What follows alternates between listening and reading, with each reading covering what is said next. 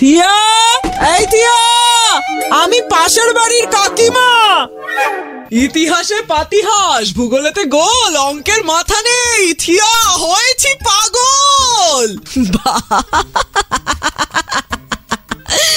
বাপরে কাকিমা, আপনি এই 1980 সালের কবিতা এখন কেন, মানে কি হয়েছে বলুন?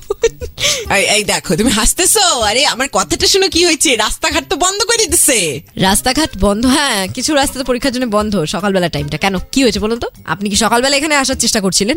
না, বলতেছি এই যে উচ্চ মাধ্যমিক পরীক্ষা, বুঝছো, আমার অনেক কথা মনে পড়ে গেল গিয়া। আমার নিজের কথা মনে পড়ে গেল।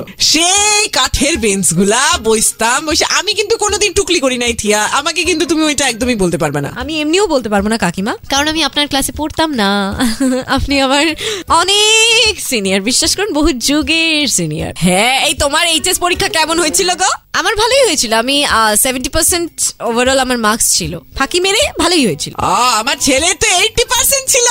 ব্যাস হয়ে গেল। পাশের বাড়ির কাকিমার আর কি এক্সপেক্ট করবো বলো ওর থেকে? এনিওয়ে কাকিমা, দেখুন আমি একটা গান চালাচ্ছি এখন। আমি এইচএস এর পরীক্ষার কথাটা সবাইকে পরে বলছি। আরে আমি একটু উইশ করে দিই, এই যে কচি কাঁচাগুলা দিচ্ছে পরীক্ষা, দাঁড়াও একটু বলে দিই। আচ্ছা শুনো, যে এইচএস পরীক্ষা এখন উচ্চ মাধ্যমিক দিচ্ছ, বুঝছো, মন দিয়ে লিখবা, সব লিখবা, শর্ট কোয়েশ্চেন, ব্রড কোয়েশ্চেন কিছু ছাড়বা না, বুঝছো। যতটুকু জানো লিখে আসবা, 4 পাতা 5 পাতা করে উত্তর দিবা, ঠিক আছে? হাত ব্যথা বেশি করলে একটু জল খাই নিবা জলের বোতল থেকে। আর ঘড়ি পড়ে যাবা পরীক্ষার হলে, ঘড়ি ছাড়া কিন্তু যাবা না।